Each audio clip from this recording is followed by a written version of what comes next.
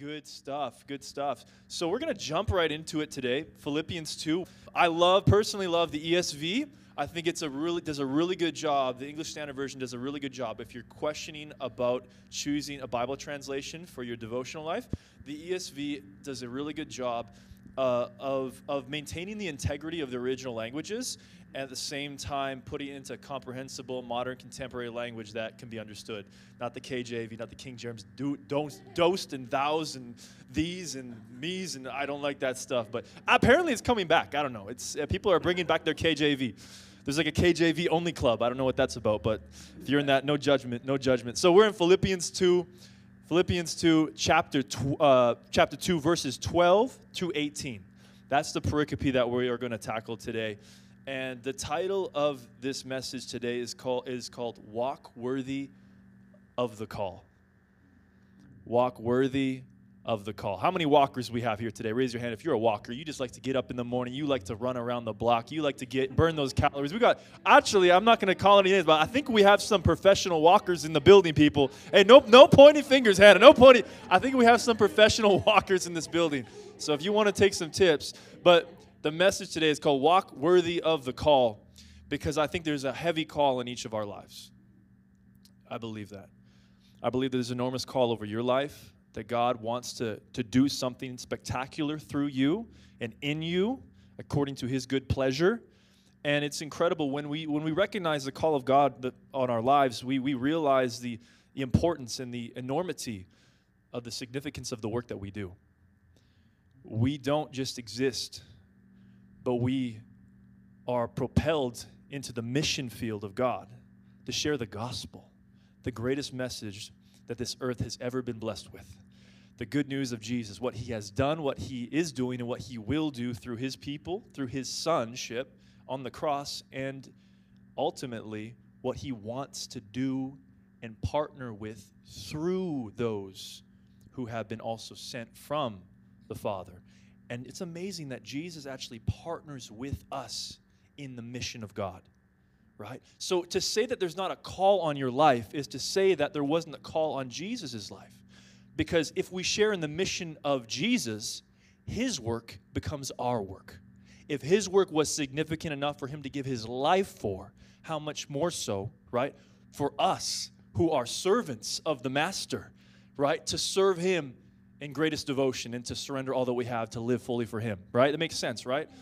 That we should give and surrender all to Jesus I surrender. So the message today, walk worthy of the call. So we're going to read it. I'm going to read the full thing here from verses 12 to 18, and then we're going to break it down. All right, sound good? All right, here we go.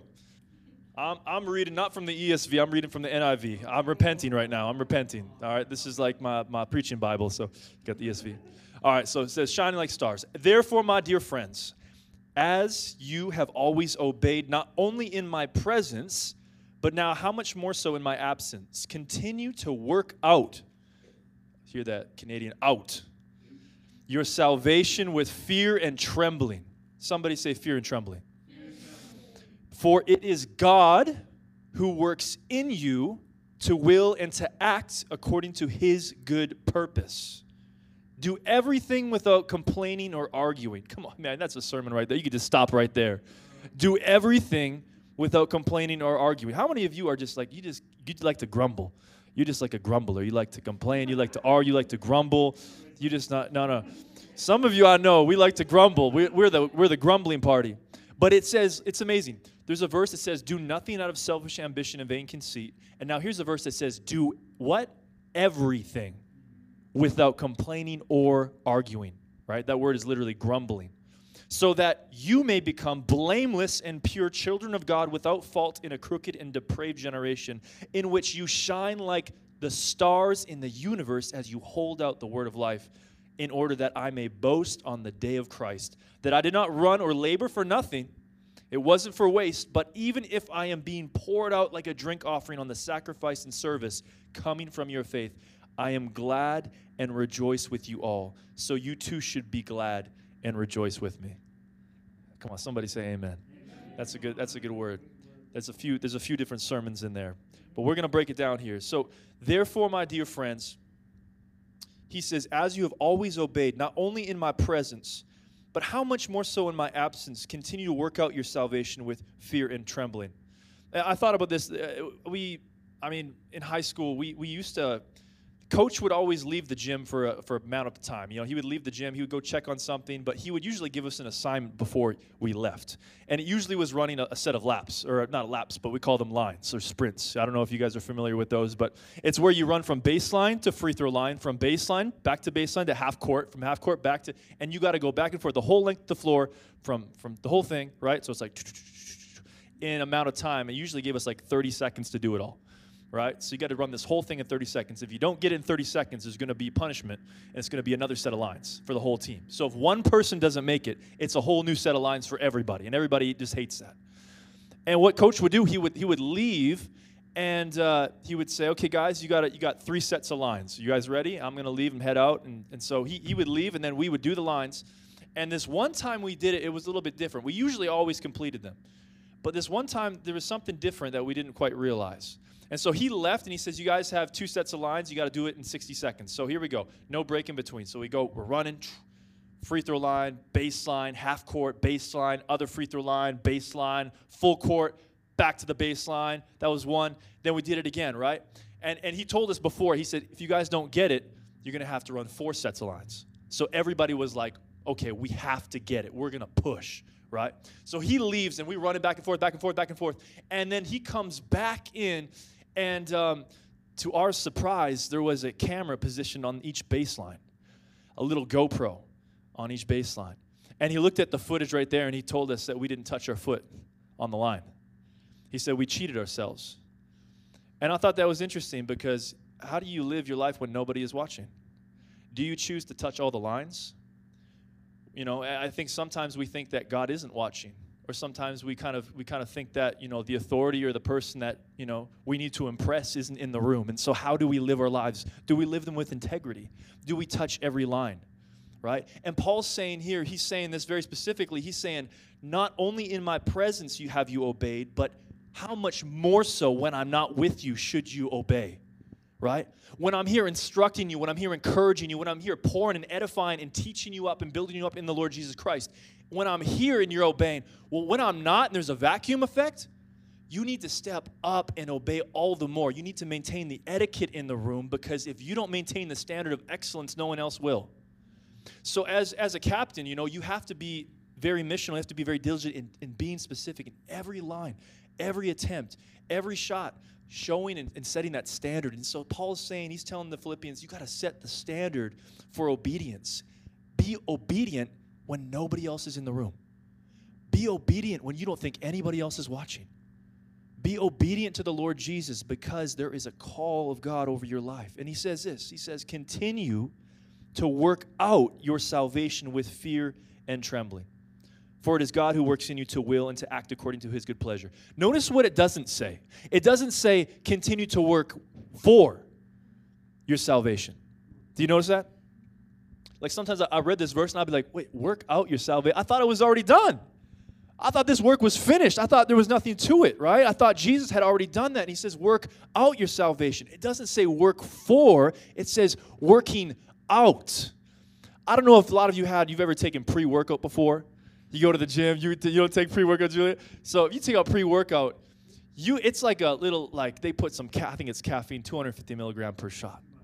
And they just fill you with this huge caffeine, and you're filled with this energy, and you have to do something with it, right? And so it's like you take this pre-workout, and you're just filled with this energy, and you just go crazy. You're bouncing off the walls. You're working out something that's already within. Does that kind of make sense? And so Paul's saying you got to work out your salvation with fear and trembling, for it is God who works in you. Who's doing the work? Not you. You're not doing it. It's God who works in you to what? To will and to do.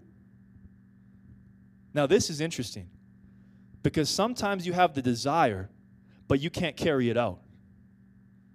How many of you are in that camp? God, I have a desire to do what you want. I have a desire and a will to want to do the thing that you have called me to do, but I just can't execute it. I just can't do it. I can't carry it out. I can't act. Look at this. This is crazy. God not only gives you the desire, but he gives you the act. He's the one who's behind the work. So he fills you with the desire. He works in you to will and to do according to his good pleasure, not your own. Guys, that's entire. The responsibility of the work is the Holy Spirit within you. It has nothing to do with your own ability to do the work of God. It has nothing to do with your own effort or your own merit or your own earning. It's what God is doing within you, which the Bible calls Christ the hope of glory within. When the Holy Spirit occupies the believer, what begins to occur is that we begin to have new desires, new ambitions, right? New goals, new dreams, a new will, where our mind is being transformed into the likeness of Christ.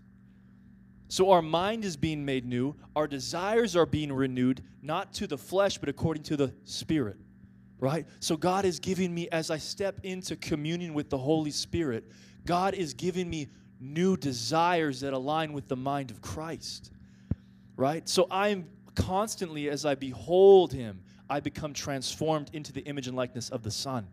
So if I can get with Jesus and I say, God, I have a desire to do this, but I need you to carry it out. Like, I really, really want to have this new. And sometimes in my life, I didn't feel like waking up and reading the Bible. I didn't feel like waking up and having communion with the Holy Spirit. I didn't feel like spending time in devotion, spending time in solitude and meditation upon the Word. I didn't feel like it. So I said, God, I need you to give me the desire. I don't feel like doing it. I need you to give me the desire and the will to do it. But don't just give me that. I want you to carry it out. I'm saying yes. I'm saying I want it. I'm saying I want to do it even. Won't you help me? You don't think God's going to come to your aid. The Holy Spirit's called a couple things: friend, counselor, comforter, helper, right? You don't think the Holy Spirit wants to come to your aid and help you? You think you're struggling with something that you just have the inability to do? Friends, the Holy Ghost is called the helper. He's come to aid you. He's come to be by your side, to come to push you and propel you into that which God has for you. You are not left alone. You are not on your own. That is a great encouragement. That is a great word. That God hasn't abandoned you, but he has given you a guide to lead you through the storms, to lead you through the waters, to lead you through your own inability, your own inactivity. That God is the one who is doing it. He's working it. He's making it work. He's working it out. He's working it out. And faith is kind of like a muscle. The more you use it, the bigger it gets. Somebody say amen. I went to the gym the other day. I had my pre-workout. I got a bench press almost 300 pounds. I'm not tooting my own horn, sister. I ain't tooting it, but I couldn't believe it. I couldn't believe it. It was crazy. But what happens is repetition, right? When you continue to do the same thing over and over and over again, right? And you continue to do the, increment steps and do the same thing in the routine, and you continue to do it and do it and do it. What happens is you grow. Whatever you use grows. Whatever you feed, right, grows. If you're feeding your fears are going to grow. If you're feeding your faith is going to grow. Whatever you give energy into, it's going to grow. So sometimes we're feeding thoughts that feed anxiety. We're feeding thoughts that feed depression. We're feeding these things and dwelling on these things. And the Holy Spirit is saying, I'm trying to renew your thinking. I'm trying to restore your image into the likeness of Jesus. I'm trying to do it, but you're not asking for help. Just come to me and I will give you the new mind. And so when you begin to use your faith muscle and say, Holy Spirit, I'm believing you for this, watch God show up and he'll build you up in the areas that you didn't think you could do on your own. It's an amazing promise in Scripture. Work out your salvation with fear and with trembling. I always thought that was interesting. And maybe some of you have thought this. With fear? Is God a God of fear? I thought perfect love. I read the Bible. The Bible says perfect love casteth out all fear. What is this fear that the Bible's talking about? You know, have you ever thought about that? Like, we're supposed to fear God. Like, in what sense are we supposed to fear Him? And the type of fear that Paul is talking about here is the type of fear that when pagans or unbelievers would come into contact or come into presence with the living God. Like when a priest would enter the most holy compartment, right, and the Shekinah glory above the seat of dwelling there would shine. There was a reverence, there was an awe. And if there was such an awe for a believer or a God fear, how much more so would there be a trembling for someone who didn't believe, right? You come into contact with the Creator God. The Old Testament paints a picture. What a frightening thing to come in contact, to have an encounter with the mighty God, the living God. What an amazing thing. You see Moses come in contact with the burning bush, right? The presence of God is signified by this burning bush. It's the presence of God. And he comes in contact with the burning bush, and there's an awe that takes place. There's a trembling, there's a fear, there's a reverence, there's a holy wonder. And if believers have that, how much more so Paul is saying for pagans? He's saying you should have this fear, this wonder, this awe when you are working out this salvation, when you are working it out in Christ Jesus. Now, it's also significant to note here that Paul is concerned about the Philippians' testimony and witness in Philippi. And so he wants them not so much to focus, like I think me and Ian were talking about this earlier today. We were watching something by David Platt. But when you read Scripture, this is a Plattian. When you read Scripture, sometimes we ask the question, what is the Scripture saying to me? That's about the lowest question that you could ask yourself, because it's not about you. In the Western world, it's all about you. In the Eastern world, it wasn't about you. It was about the family of faith, the community of God's people, what God was doing in the covenant community of faith. So we read the Scripture. What is the Scripture saying to me, we ask? What is the passage saying to me? Well, that's the consummation of Bible study usually, is people get together and they ask the question, well, what does this verse mean to you? What does it mean to me? And we get together and we talk all this nonsense about what it means to us, when the question is, what did the Holy Spirit mean in the passage? That's what Platt said. That's what he said, right? What did the Holy Spirit mean in the passage? There's only one meaning to the text. How it applies is a totally different story. God can apply the Scripture in a multitude of ways and facets. But there's only one original intent in what the Holy Spirit had in mind to the original audience. And so in this text, Paul is talking to the Philippians, right, who are very uneasy about their Christian witness. And Paul doesn't want them to disenfranchise their Christian witness in Philippi, right, where they have a great influence among the people there, and he doesn't want them to retreat in their faith. He wants them to move forward. And he's giving them encouragement, saying, don't be afraid. God is going to do it in you. God is going to work inside of you. God is the one who is going to give you the energy. Literally, the word for work out, it's the Greek energeto.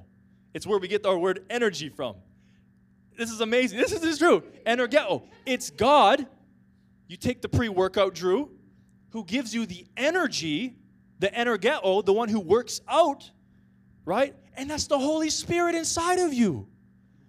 He's giving you the ability, right? He hasn't left you helpless, but he's giving you the aid to do this great work. And he's telling the Philippians, not specifically individually are they to do this, but as a whole, as the family of faith comes together, they're supposed to work out their salvation so that other people can see the family of faith living the call of God over their lives and become a witness to the surrounding community.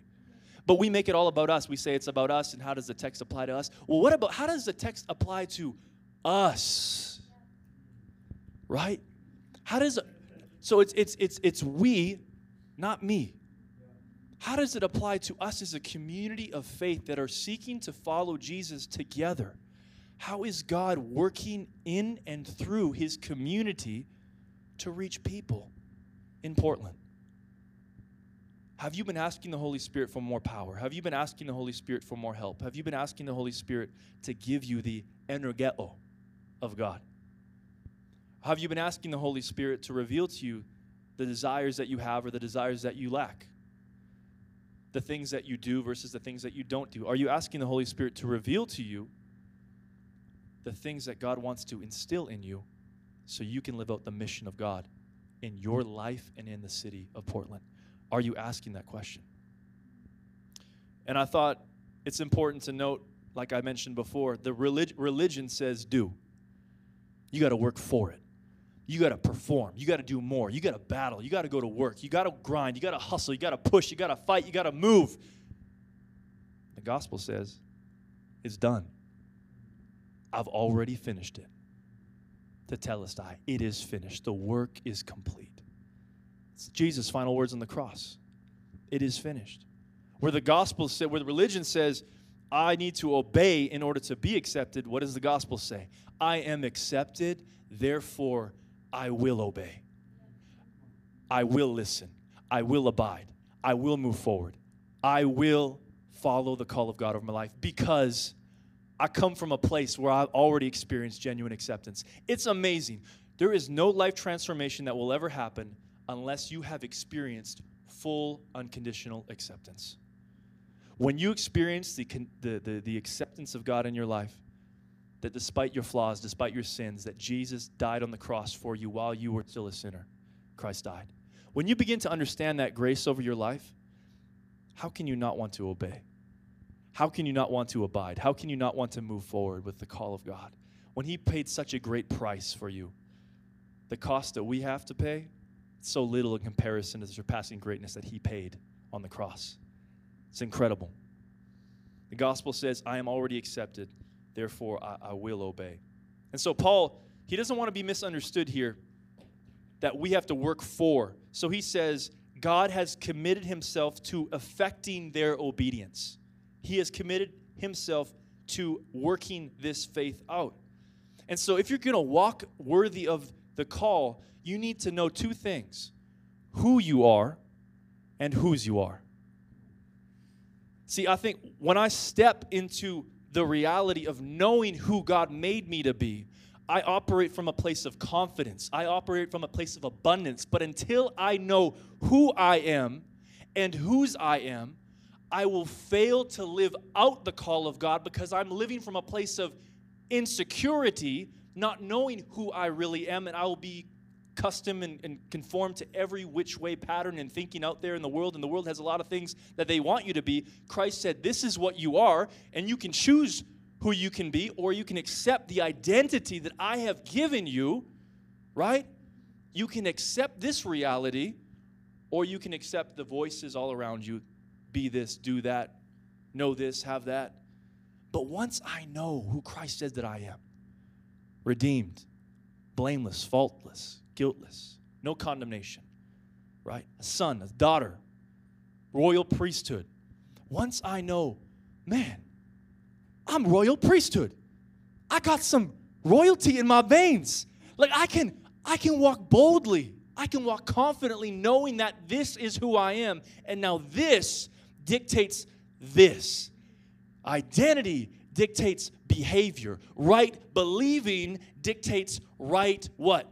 Behavior. Right living. Right theology determines how I live my life. Right? If I have a wrong idea about God, what's that going to affect? It's going to affect how I live that out. If I believe God is a God of judgment, I'm going to condemn and criticize and judge others. If I believe God is a God of hate, I'm going to hate and look down upon and scorn others. If I believe that, it's crazy. What we believe theologically determines how we behave pragmatically. It really does.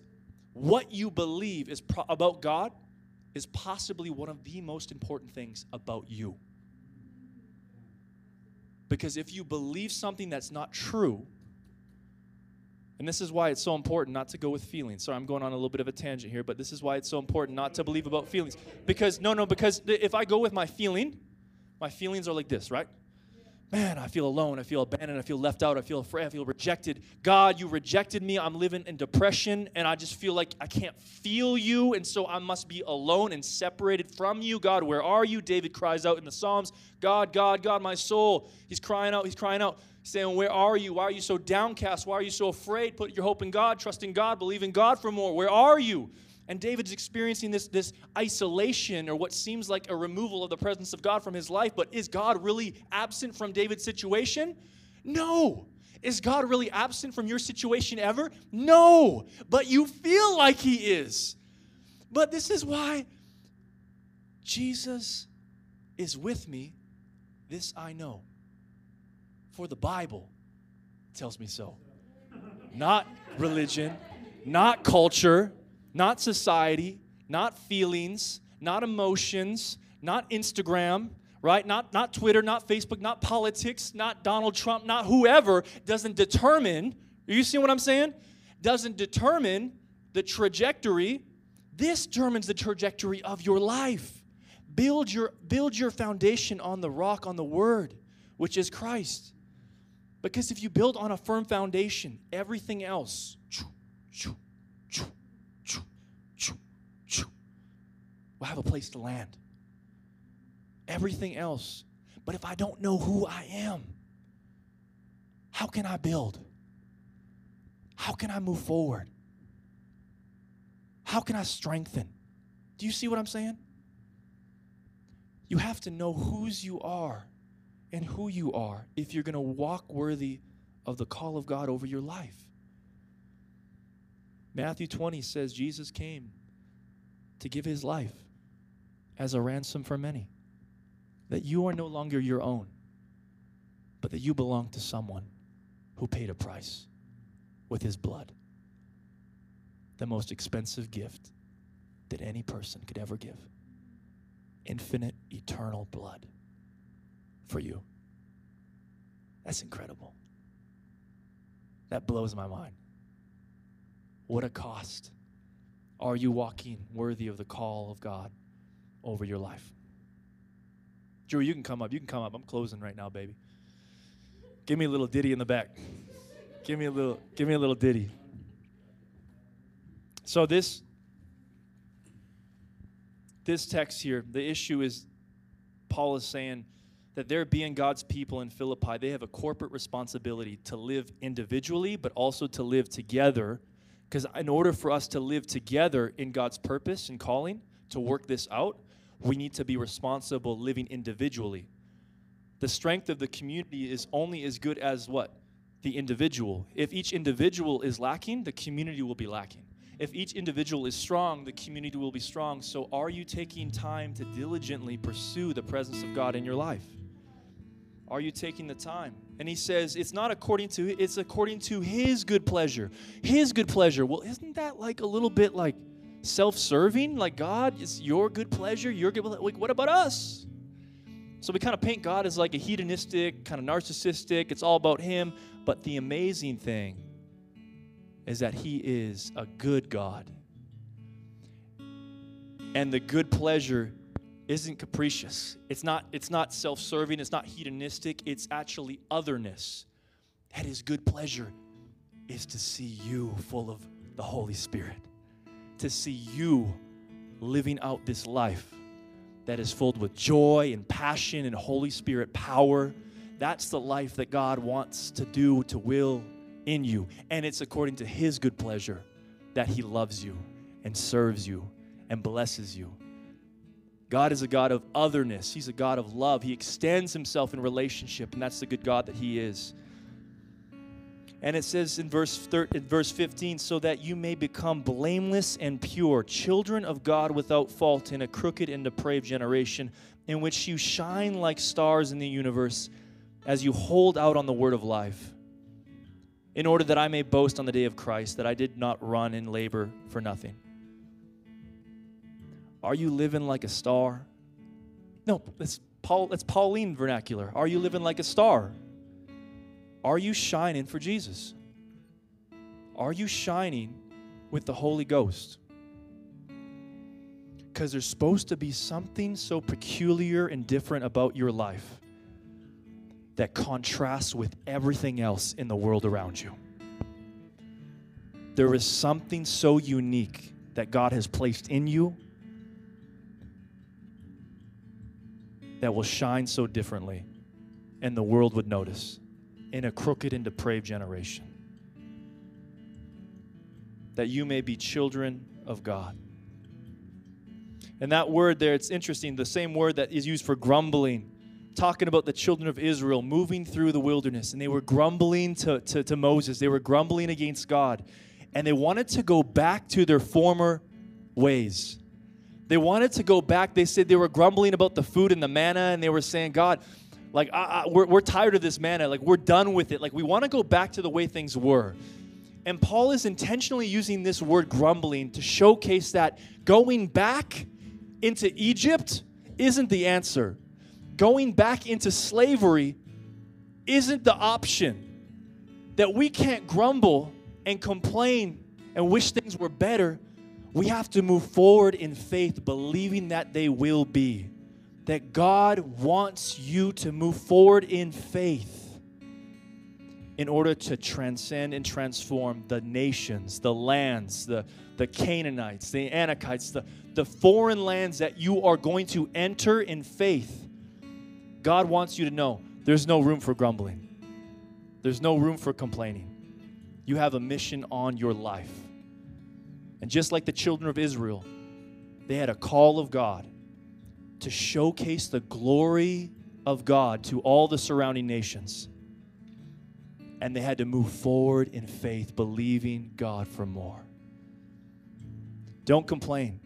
Don't grumble. You have a special calling on your life.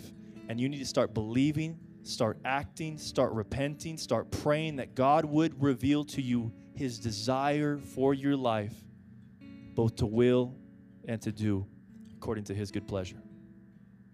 Let's pray. Father God, we want to thank you, Jesus, for the word of Scripture, and we want to just thank you, God, for what you're doing in us and through us. And Father, we just surrender our lives. We just lay our lives down. We know that we aren't our own. We know that we were bought with the price that heaven had to pay.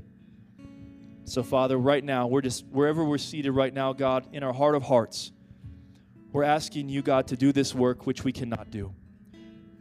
Reveal to us the desires that we lack. Reveal to us where our will is weak. Give us new desires right now, Holy Spirit. Give us a new will.